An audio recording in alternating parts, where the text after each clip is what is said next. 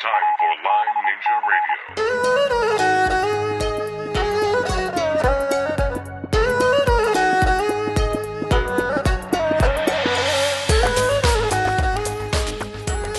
Hello and welcome to episode 53 of Lyme Ninja Radio. I am your host, McKay Rippey, and with me in the studio is Aurora. Hello. Back from a long trip to Long Island and the what festival? It was a Thai festival. Thai festival, not as in bow tie, as in Thai the people. Thai the people, yep. So what was the most exciting part about it? Ooh, getting blessed by a monk. Good. I would say that was the most exciting part. Okay, not enough blessings to go around in this world. Nuh-uh. We are going to jump right in. Today's guest is Logan McCulloch, and we're really pumped because not only are we interviewing Logan on the road, but we have two updates. He's going to be sending us a short update, and we're going to record it and pop it into the episodes coming up, so you'll be able to track Logan and his trip. He's about 2/3 of the way across now, definitely halfway across the U.S. on a bike trip this time. Last year, he did the Appalachian Trail on foot, and this time he's doing the entire U.S. on a bike. Yep.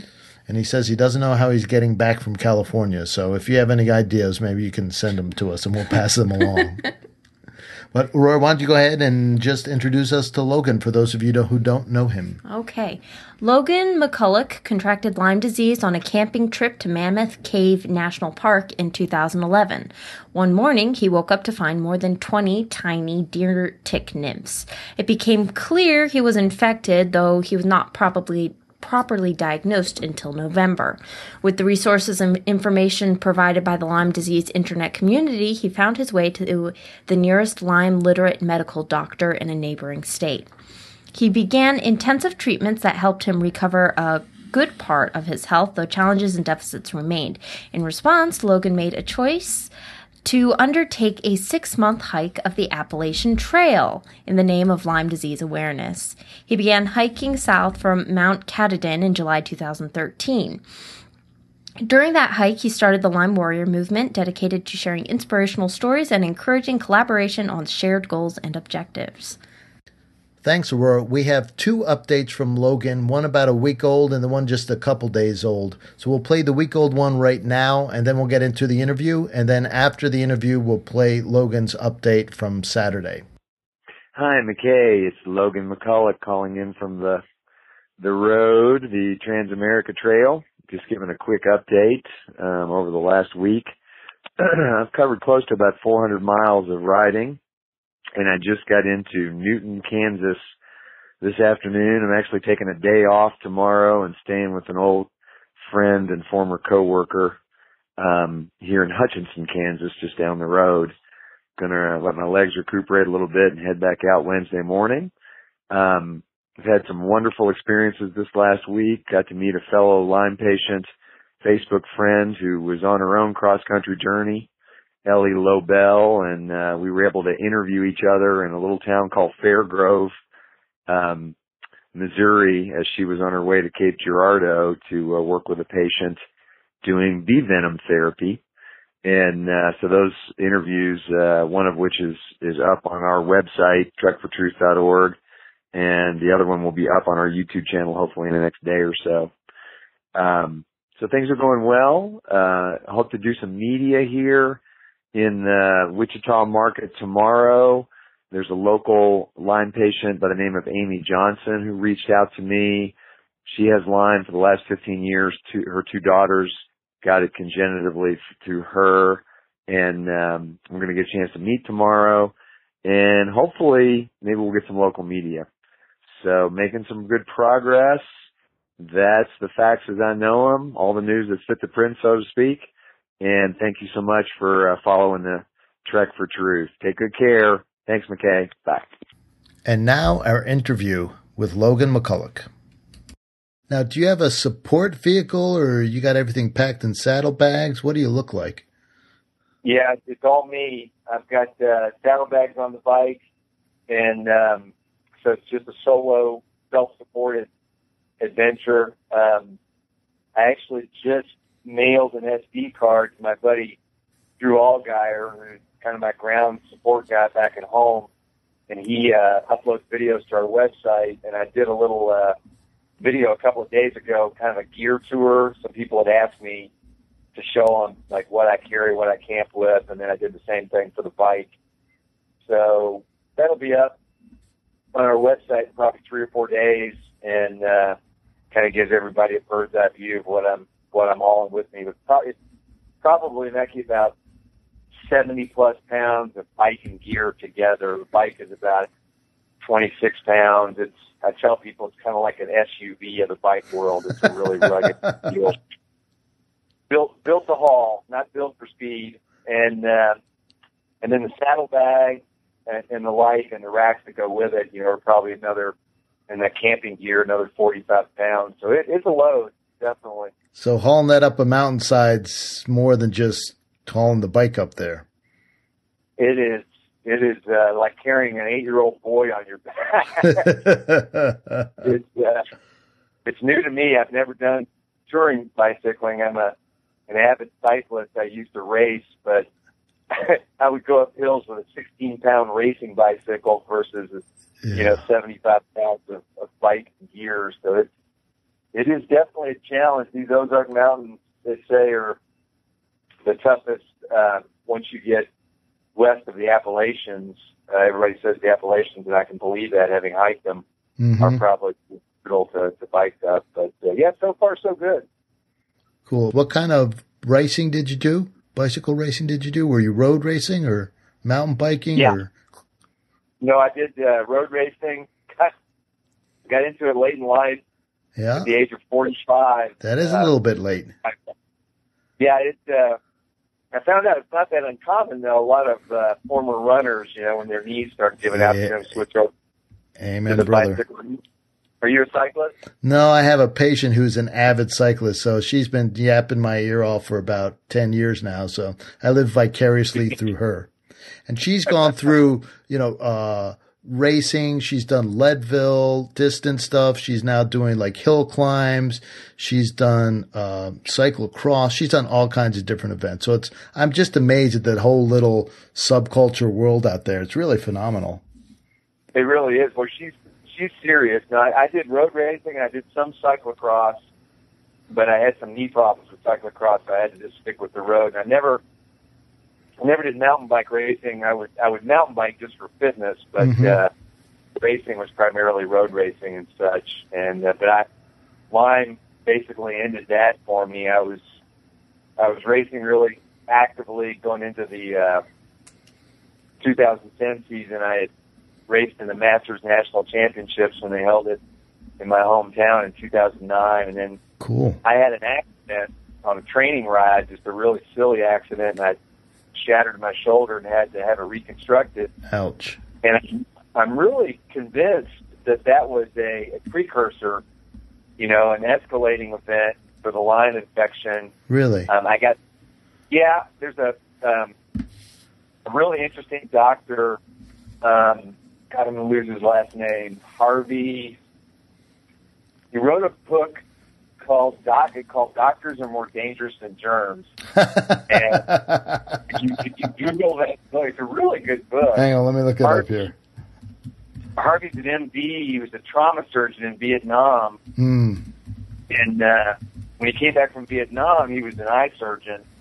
And he eventually went back and got his naturopathic certification, and he lived in Arizona, and he actually helped write and lead the legislative process to certify naturopathic doctors on equal footing with MDs in Arizona for insurance purposes. And Governor Fife Symington at the time actually nominated Harvey to lead that process, and a few years later, the medical community, the powers that be, the AMA reps and stuff, basically had it in for him because they didn't want that kind of competition. And long story short, they basically waged a campaign that put him out of practice. But what he was doing was really fascinating from a Lyme patient's perspective. He had gone to Europe and trained with some of the best integrative researchers in Europe, and he was doing live blood analysis using special microscopes. Yeah, the dark field. Yeah, exactly. Yeah. And he still does it. And what he noticed with his treatment of Lyme patients, Mackie, was, and that's what the premise of this book is about, is that 100% of the patients that came to him that were already clinically and or laboratory confirmed Lyme patients, Right. had a major surgery and or a major accident, traumatic accident, within 24 months of their Lyme becoming virulent. Really? And what he believes is that these traumatic events that suppress the immune system, Yes. are part of the domino effect. Then you may already have the bacteria in your body. You may not need a new tick bite. Yes. Most of us are probably walking around with it. But Yeah, I think so. it makes great sense because Yep. he uses the analogy. He said, to the body, just because you're under anesthetic, to the body it reacts to a surgery the same way as it getting knifed in an alley. It's a knife going through multiple layers of tissue, muscle, connective tissue, interrupting synovial fluid flow. Oh, interesting. Really fascinating. So I had that accident, and then about a year and a half later is when I got this series of tick bites on a camping trip. And I really think, I've been bitten by ticks all my life growing up in the country. I really think those things built up to the point, like so many Lyme patients, where your immune system just finally crashed, Yeah. Yeah, well, they're definitely, this is a very, very minor version of that, but I had a patient come in last week and said, "Oh, I don't want to come in and get you sick." And, she was trying to explain to me how she picked up this virus. And, I try not to argue with people too much because they're paying my salary and I'm trying to heal them. And being in an argumentative state isn't exactly a healing state. However, do try to educate them from time to time. The virus has to land somewhere. It's, we're not petri dishes. Some days we're strong and healthy and can fight those suckers off, and other days we're weak and beat down and we just crumble. So. Right. Anyway. So the doctor's name, hang on, the doctor's name is Harvey Bigelsen. Harvey Bigelsen, yeah. Doctors are more harmful than germs. I'm going to buy the book. Yeah, it's you can get it electronically instantaneously. I think it was like $5, and I gave my hard copy away. You can also find some really fascinating YouTube interviews with Dr. Bigelsen. He can't practice as an MD anymore. They pulled his license. Yeah, of course. He tells the story of what happened in the book. But I saw him about probably 5 or 6 years ago on a internet channel called Conscious Media Network that has since been bought by Gaiam. And an interviewer by the name of Regina Meredith would do a lot of interviews with, integrated healers, alternative healers, all kinds of folks. And Harvey had a 2-part interview with her, and I just found him fascinating. And, he's lived an interesting life, and he definitely speaks his mind very, very brazenly, and he doesn't suffer fools gladly. But I found him, very, very enlightening. Well, great. Well, I'm going to track him down and see if we can't get him to do an interview for us. Well, that'd be great. That's a great tip. Thanks. So tell me about your project now. Well, my project, I have to tell you, there are 2 parts of this. One is a little more than a year ago, I'm in a little town in Clint, New York, and in general, the winters here are pretty cold, and for the most part, it can keep the tick population under control. So not rampant. But all of a sudden, somebody woke up and people started being diagnosed with Lyme disease. And I didn't know how it was happening. I did know enough. I have a buddy of mine, Greg Lee in Fredericksburg, Maryland. He's another acupuncturist, and he's gotten both feet into Lyme and been really diving into it for really the past, 7 years, 10. Yeah. And so I had spoken with him a few times, and he had talked to me about the problems with Lyme. So all of a sudden it's starting to show up here. And I know for the most part the docs are just flying blind. It's not even that they're the conspiracy, although there might be that too. And so people need need to be taken care of. And even if they do get diagnosed and treated, you know how it works, is even coming off the drugs, they may have some recovery time. So I decided I was going to become an expert in Lyme disease up here, to be the person to help these folks. And part of my strategy was, well, let's start a podcast. I only saw Katina Makris's podcast on the radio or on iTunes and whatnot. And so I said, well, there's room for more people, so I'll go ahead and start this, and it'll give me a good excuse to talk to all the experts, and I'll learn everything I can and share the knowledge while I'm learning, and at the same time be in a better position to help people when they do come to me up here in Clinton. Oh, that's great. I think the more communication channels we have, because you're right. I mean, this epidemic is spreading out of ignorance primarily. Yeah. But, there's also, I think, some more nefarious motivations by some. But the majority, people, including people in the healing profession, have all the best intentions, but they can't be experts about everything. And there's a tremendous dearth of good information coming out about Lyme disease. Yeah. Well, I've interviewed quite a few people recently about the testing, and those interviews will be coming out soon.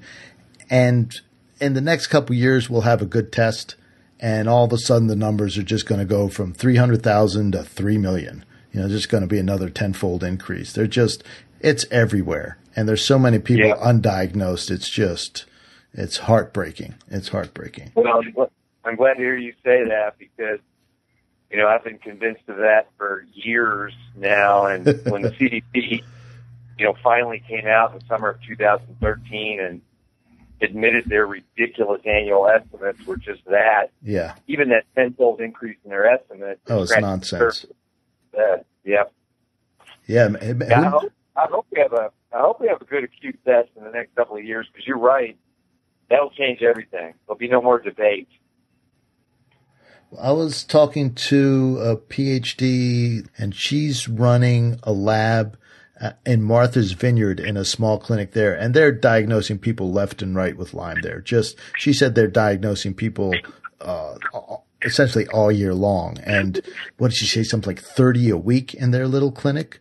And are you serious? Yeah, just cranking through. And one of the reasons is they're doing some decent testing, and she's doing some validity. She's part of a validity study for a couple different techniques for the testing. And I asked her about, timeline. Does it take forever? And she said, no, unlike a drug, the testing approval process is pretty straightforward. So unless this gets shot down somehow at the tail end, and then we'll all be convinced there's a conspiracy, it's right on the horizon. She said they're about halfway through the testing of this. And then you hear different groups, with the P test, and P meaning urine test, and all kinds of other things there. So it's going to happen. It really is. Well, that's exciting. I've said all along. I don't know. Are you familiar with a guy named John Donnelly, who used to be with Tick-Borne Disease Alliance? I met him once at a fundraising event up near here. Yep. Oh, did you? Yeah, John and I became kind of internet friends. We still have never met face to face when he was doing his cross-country bicycle ride, and I was out on the AT, and we've kept in touch ever since. But I've always said to John, one of the things that I really appreciated about the old Tick-Borne Disease Alliance, now it's merged with another organization, was their focus on trying to develop a good acute lab test. Mm-hmm. Because it absolutely would be a game changer for this whole atmosphere if you can, give a fairly high degree of certainty whether somebody had the active infection or not with a lab test. And there's no more gray area anymore. And like you said, the case count will go through the roof, and it'll be a lot easier to get federal authorities to start, taking this seriously like an epidemic ought to be taken. Yeah, exactly. Well, it's so tough on the frontline doctors and nurse practitioners and physician's assistants. They've got somewhere in the neighborhood of 5 to 7 minutes to spend with the patient. They don't have the training. Diagnosing Lyme, unless you're really into it, where you see it everywhere under every rock, is tough, and it's not on the top of their list. In fact, if they're not in the Northeast, it's probably not on the list at all. Just like your experience, right? Yeah. They actually dismiss it. They push those thoughts out of their mind because, it can't be here. And so it's not part of their differential diagnosis, their flow chart. And so because it's not of their standard flow chart that they just run through every day with every patient, it just doesn't come to mind. It just doesn't come to mind. And so when a patient becomes a quote unquote difficult patient, if it just becomes one of those tests that they run a panel for and just automatically check for it, like Epstein-Barr virus and things like that, and this thing starts coming back positive, it's just gonna blow the socks off it. Then we'll have to deal with the ineffectiveness of antibiotics and cleaning up people's guts afterwards and their health after all the damage has been done for the antibiotics. But I don't want to bash them too much because they do save lives, and sometimes they're the only thing that can really get in there with that big hammer and move things around. But they take a toll. How did you treat your Lyme, by the way? Well, unfortunately, now in 2020 hindsight, I look back and I treated it with antibiotics. Mm-hmm. And I really wish, Mackie, that I'd given a natural route a try. I had been infected that I knew of for 5 months, and in talking with my LLMD, she gave me, 2 basic choices in her practice. One was the antibiotic route, one was a natural route, and I chose the antibiotics. I had Bartonella as well, so I wound up on 4 different orals. Yep. 7 months, and I really feel like my residual problems I'm having right now, include kind of a systemic candida infection that I've not been able to get, under control, and what you call leaky gut, small intestinal bacterial overgrowth, probably all ripple effects from the antibiotics. And then, insult to injury, when I finished the Appalachian Trail, I actually got sick with Giardia the last 6 weeks I was hiking. Yeah. I'm sorry to laugh. That's just bad luck, man. It was very bad luck, and my immune system just wasn't able to clear it on its own. Yeah, so I wound exactly. up with 2 rounds of antibiotics that did me more damage to my gut. Yep. And, my Lyme is definitely in remission, but these other ancillary damages, from the antibiotics. And you're right, that is so widespread in the United States. I mean, the digestive tract destruction that the rank and file Americans are living with, both from the toxins they ingest through their food, either bad choices with food or just food that's so adulterated anymore that it's, killing the floral balance in their gut. And then you add the antibiotics being given out like candy. Mm-hmm. It's a perfect storm. Right. No wonder these infections are going crazy. They've got, a great open field playing ground. Yeah, perfect storm. It's a perfect storm for sure. And each technology, one of my riffs and soapboxes I stand on from time to time is technology is always a two-edged sword, and sometimes it takes years for us to find out what the trailing edge is. And then it's our responsibility in civilization is to become responsible for that and backfill behind it. And this has been going on since there's been civilization. So it's not new technology. There's a great quote from one of the foundational Chinese medicine texts that says essentially something like, we don't know how to live today. And the ancients, they knew how to live. Today we only live to 50 years old. And in the old days, they lived to 150. And that's because we've forgotten the Tao. We've forgotten the way to live. And that's 2,000 years ago. That's before GMO. That's before Roundup. That's before antibiotics. That's before cell phones. So it's just, every technology has its dark side, has its flip side. They have to figure that out. You know, so it's just what there is to do, and antibiotics is one of them. You know, light bulb and sleep is another one right now. We're starting to figure that out. That's disrupting the bejesus out of our brains and our circadian rhythms. And if you can't sleep, you can't heal, so forth and so on. And just was your sleep disturbed when you were in the acute infection state? Yeah, that's still one of my lingering symptoms. And I just want to say, you're speaking my language, and I'm even more thrilled to hear that you're going to be bringing this kind of information and this kind of, you know, balanced and multi-level way of thinking to this topic. But yeah, my sleep is one of my, you know, when I think there was a survey a while back that LymeDisease.org did that said if there was one lingering Lyme symptom or Lyme and co-infection symptom that you could get rid of, what would it be? And pain was number one. Sleep was number two, and sleep would have been my choice, because I haven't had, you know, what I would consider a really restorative, restful night's sleep in 4 years.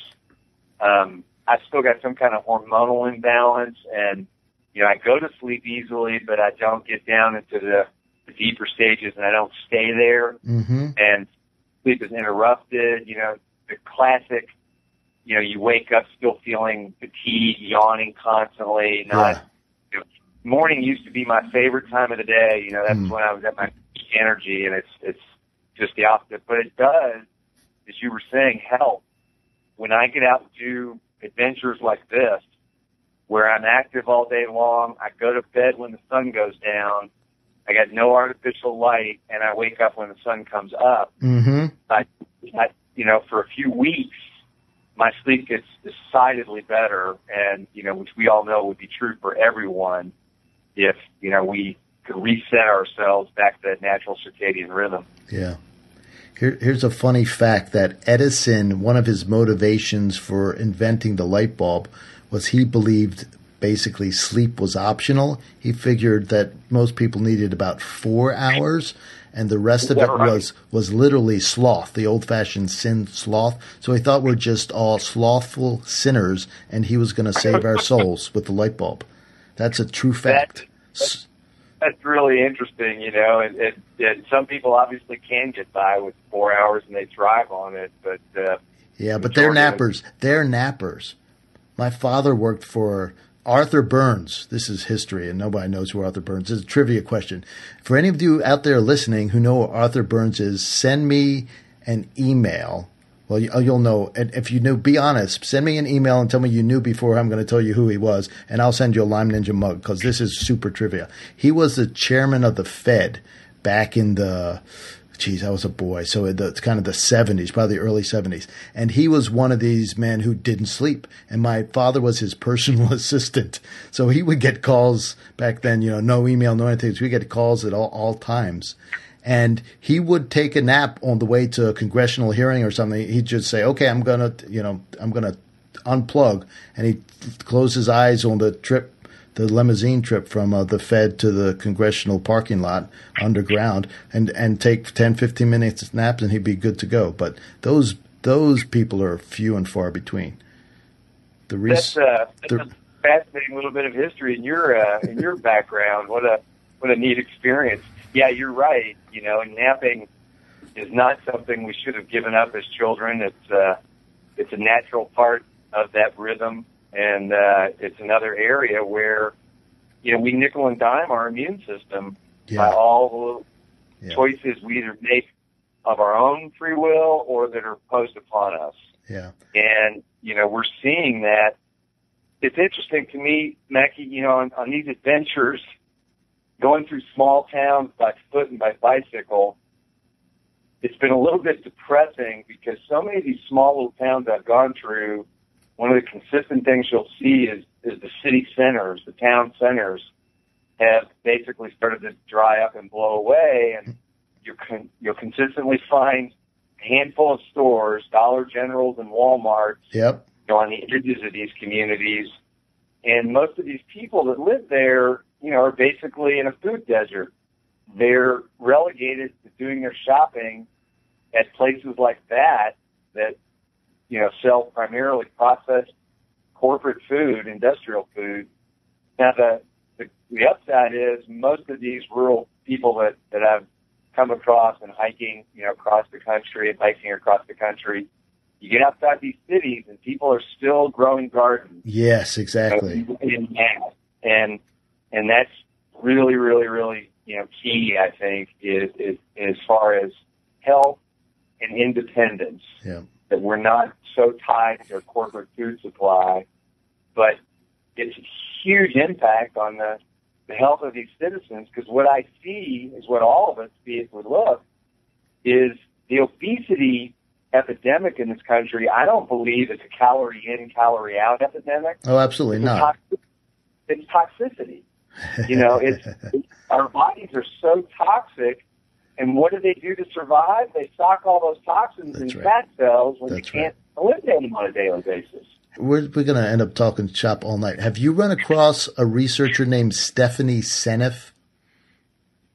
I don't. The name that doesn't sound familiar right off the top of my head. Google, when you're done with your bike trip, in about, how long is it going to be? 4 months, 5 months? When are you done? Oh, actually, I'll probably be done by early October. Okay. Oh, much sooner than I thought. So sometime around Thanksgiving, Google Stephanie Seneff, and she's fascinating. She's, I find engineers come at medicine and health at much better mental space than doctors do. They just think much more clearly. They don't have the indoctrination, yet they have the trained mind to track stuff down and hold multiple threads at the same time.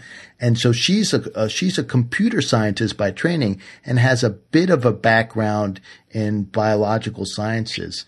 And she says exactly the same thing. She says, well, those of you who are lucky are fat. The rest of you are just being poisoned and dying. Yeah. I will definitely look her up. One of the things I'm struggling with since I had the Giardia, when I got sick with the Giardia, I was on the Appalachian Trail. I had gotten down to probably maybe 8% body fat. Oh, my goodness. Very lean, which is, the way I normally am when I'm fit and I'm, doing my athletics. But when I got sick with the Giardia, my digestive system, between that, Lyme, co-infections, antibiotics, my digestive system got really out of whack. No matter how much exercise I'm doing now, and no matter how conscious I am of my diet, I'm still carrying around this roll around my middle and my hips. And you can see it, in my videos and such, and look back to the ones on the AT pre-Giardia. But what I try to remind myself is that's my body trying to protect me. Right. Because right now it's not firing on all cylinders. I'm not processing toxins and eliminating as well as I need to. I've got an imbalance in my gut flora, but my body is doing the level best that it can. And to protect the rest of my systems from these toxins, it's sticking it into these fat cells. It's the lesser of two evils. Right. And even though I'm frustrated because my clothes don't fit right, I don't like having a gut, I try to keep it in perspective that is the wisdom of the human body. And if we can just get back to getting out of its way and letting it do what it's been doing for hundreds of thousands of years, we could turn around health in this country in mass, with that kind of an awakening. Healers like you, integrated healers that are looking at all forms of information, not just what was pumped into them in medical school, and then people taking responsibility for their own body, and not farming out that responsibility to another person. So you think about this stuff, and I have my own pet little half-formed thoughts. And you're seeing this with I'm calling them the hill people. We have hill people around here. They still gather mushrooms, fiddleheads. They still hunt for themselves, and they hunt more than deer. They're hunting other animals as well. They know how to skin an animal. They've got all that old-fashioned knowledge. Yeah. And if the apocalypse ever does come, they're the ones who are going to save our bacon, by the way, because they know how to survive off the land. But anyway, it's what happened? What happened? How come we're so docile And how come we just line up and get our flu shots because it's flu shot day at work? And are you going to get your flu shot? Have you thought about it? Nope. Are you going to go anyway? You know, that's a great question, and I've done a number of videos that touch upon that theme, and it's a multifaceted answer, I believe, and it's been unfolding for decades and decades and decades. I mean, part of it is, are you familiar with like the Milgram experiment? No. Dr. Stanley Milgram, nope. Did this experiment. I think it was back in the early 60s, and it's been replicated dozens of times since, but it's an experiment to illustrate how we are conditioned to obey authority figures from our earliest age. And in this particular experiment, these unwitting subjects, it was a rigged experiment, everybody else were actors, were giving what they thought were real electric shocks to another subject across a wall that they could not see. Oh, right, yes. Yeah, and 2/3, basically whenever the other subject got a question wrong, and the unwitting subject was the one that answered the questions and then administered the punishment, and it supposedly was an experiment about memory. What it really was an experiment about how far will people follow an authority figure, beyond their moral center. And 2/3 of the people took the shock to the extreme, to the point where the person on the other side of the wall was not responding anymore after screaming in agony and begging to be let loose. And all it took for those people to continue to press the button was a lab technician sitting in the room with them with a white coat on, calmly saying, the experiment must continue. Wow. You must continue to experiment. Wow. And it was so indicative of, from our earliest educational experiences, we're taught, don't question the man in the white coat, don't question the man with the collar, question the man with a $500 suit. You go along and get along. So, you add to that kind of conditioning that we're bathed in, to the chemical conditioning that people over the last 50 or 60 years, from fluoride to aspartame, all these excitotoxins, MSG, that are literally messing with our brain chemistry. It's no wonder critical thinking is on the endangered species list. It really is. But I think there is a silver lining, and I think things have come to such an extreme situation through health, through societal changes, cultural changes, that a lot of people are waking up to that, starting to reclaim their responsibility for doing their own research, for informing their own opinions, for seeking out information and not just being a passive receiver of it through the boob tube, or other mainstream corporate media. And that's a big part of the message and dialogue that I'm trying to have through the Trek for Truth, through our website and through videos and interviews that I'm doing with people across the country, just trying to advance that kind of a dialogue. Those are the kind of conversations that we really need to be having as a people if, we want to change the trajectory of the way our collective life is going. Yeah. It's well, I see, and maybe I'm just a hopeless romantic and optimist. I see there's something a little bit unique about Lyme and the way it affects people that requires the type of thinking you're talking about to come out the other end of it.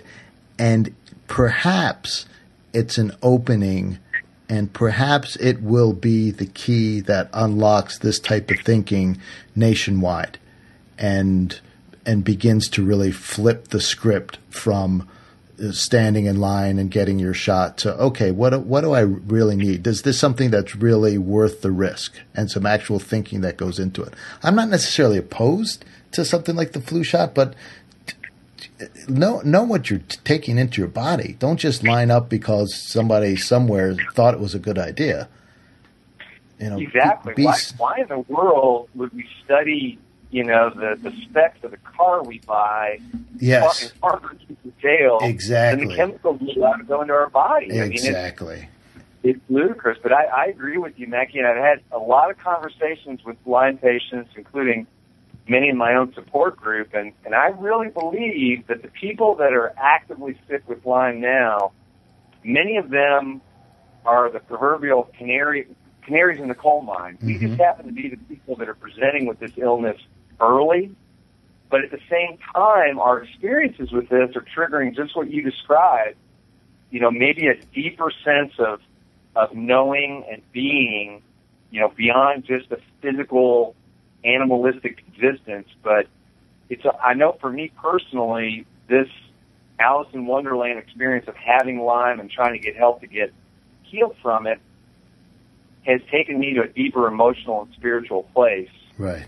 And in a lot of ways, it has deepened my critical thinking and my commitment to use my own discernment to make decisions for my life and take responsibility for it, not farm it out, not give it away, not abdicate my responsibility for my life experience. And I think a lot of Lyme patients are waking up and demonstrating that for the rest of us. And if there's a silver lining to this epidemic, that may be one of them.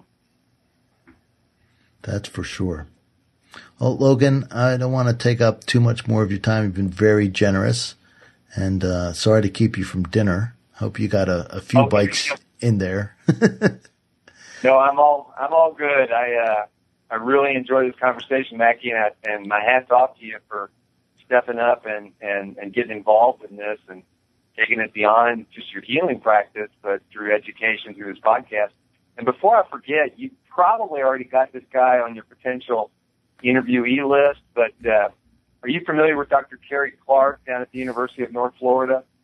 I have sent him an email, and he has not responded yet. So if you have an in, I would love it. Yeah, I'll be happy to email. He's a native Louisvillian as I am, and so I've been sending him tick specimens, as have a lot of other Lyme patients. He's trying to collect specimens, particularly from the southeastern United States, mm-hmm. to help bust that myth that Lyme is not present in those tick species. And so my niece and I, she was doing a science project for her high school, and we captured a number of them and sent them down to Dr. Clark. He'd be a great guest. He's a guy that I think is on the cutting edge from a standpoint of the science validating that it's not just Ixodes scapularis or Ixodes pacificus that's carrying this bacteria, and that not only are they carrying it, ticks like the Lone Star, but that they obviously can pass it along just as easily as the other species. Right. So yeah, I'll send him an email and encourage him to get back with you, because I think he'd be a great guest for you. Thanks. I really appreciate it. And before you go, where can people find you on the interwebs? What's your Facebook handle, all that kind of stuff? Yeah, it's all consistent. It's TrekForTruth.org. That's all run together. Trek, TREK, fortruth.org. And on that's Facebook, for FOR, not the number 4, correct? Yeah, exactly. Trek, TREK, Truth. Trek for Truth. And our Facebook page is the same name, Trek for Truth. Our YouTube channel is the same name, Trek for Truth. And if you take the time to subscribe to our website with your email address, about once a week or two, my buddy Drew does a weekly summary of the topics that we've covered and the distance and the adventures out on the trail and videos, those kind of things. So you'll get an email just letting you know there's updated information. Okay, cool. I just signed up. Awesome. All right. And so thanks again. I really appreciate your time. You are more than welcome, and love to talk in the future sometime. If we get the chance, hopefully we'll have a little celebration when I get to the Pacific Ocean, and then try to figure out how I'm going to get home. We'll pass the hat. Great interview. I'm really looking forward to hearing his updates, actually. All right, let's jump right to it. Hey, McKay, it's Logan. It's Saturday evening, about 8:15 Central Time. I am in Scott City, Kansas. Been making steady progress to the tune of about 55 to 60 miles a day since we last spoke. And we'll be crossing into Colorado on Monday. Took a rest day in Hutchinson, Kansas, and visited with an old friend of mine from Louisville who had recently moved home to Hutchinson, and was able to meet with a Lyme family there, Amy Johnson and her daughters Sydney and Hallie. Amy was fairly recently diagnosed with Lyme, but is fairly certain she's had it for 15 years, and both Sydney and Hallie, 12 and 9, contracted it congenitally from Amy. So they are about a year into treatment, give or take, and I was able to have coffee with Amy, and hang out with the three of them. Made a little video that's up on our YouTube channel and on Facebook. Really courageous Lyme warriors, and such a common story as you well know, that Lyme is being spread by far more than just tick bites, and from mother to child, and very likely, I think, through the blood supply. Time will prove that. It's a much more sweeping and dangerous epidemic than obviously mainstream public health is letting on. And we're continuing to try and share that story. So from the field, that's all the news that's fit to print. Weather's been pretty good, a little hot, but you know, we can't complain. No big storms, and making progress. So I'll call in and check in with you next week. Thanks for everything. Bye. To hear more about Logan and his trek across America, tune in next week and we'll have another update from him. And if you need more Lyme Ninja in your life, visit our website, LymeNinjaRadio.com. There you can find all 52 past episodes. Woohoo! They're archived so you can listen again and again and get more out of them each time you listen. On the website, you can also sign up for our Ninja Insider mailing list and pick up the Lyme Ninja Brain Fog Protocol as our thank you. But that's not all. Lyme Ninja Radio is also on iTunes, Stitcher, Twitter, and Facebook. And lastly, this podcast would not be a podcast unless it was a podcast. And we left you with the Lyme Ninja Fact of the Day. Did you know that ninjas can fold airplanes into paper?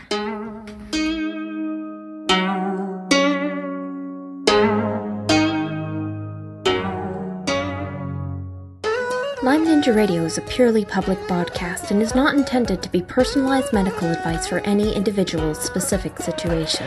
Each individual's medical situation is unique, and Lyme Ninja Radio should not be relied upon and/or considered as personalized medical advice. Lyme Ninja Radio is not licensed to render medical advice and should be considered simply the public opinion of Lyme Ninja Radio and its guests. Recommendations on specific treatment options are not intended to address any listener's particular medical situation. As always, contact your physician before considering any new treatment.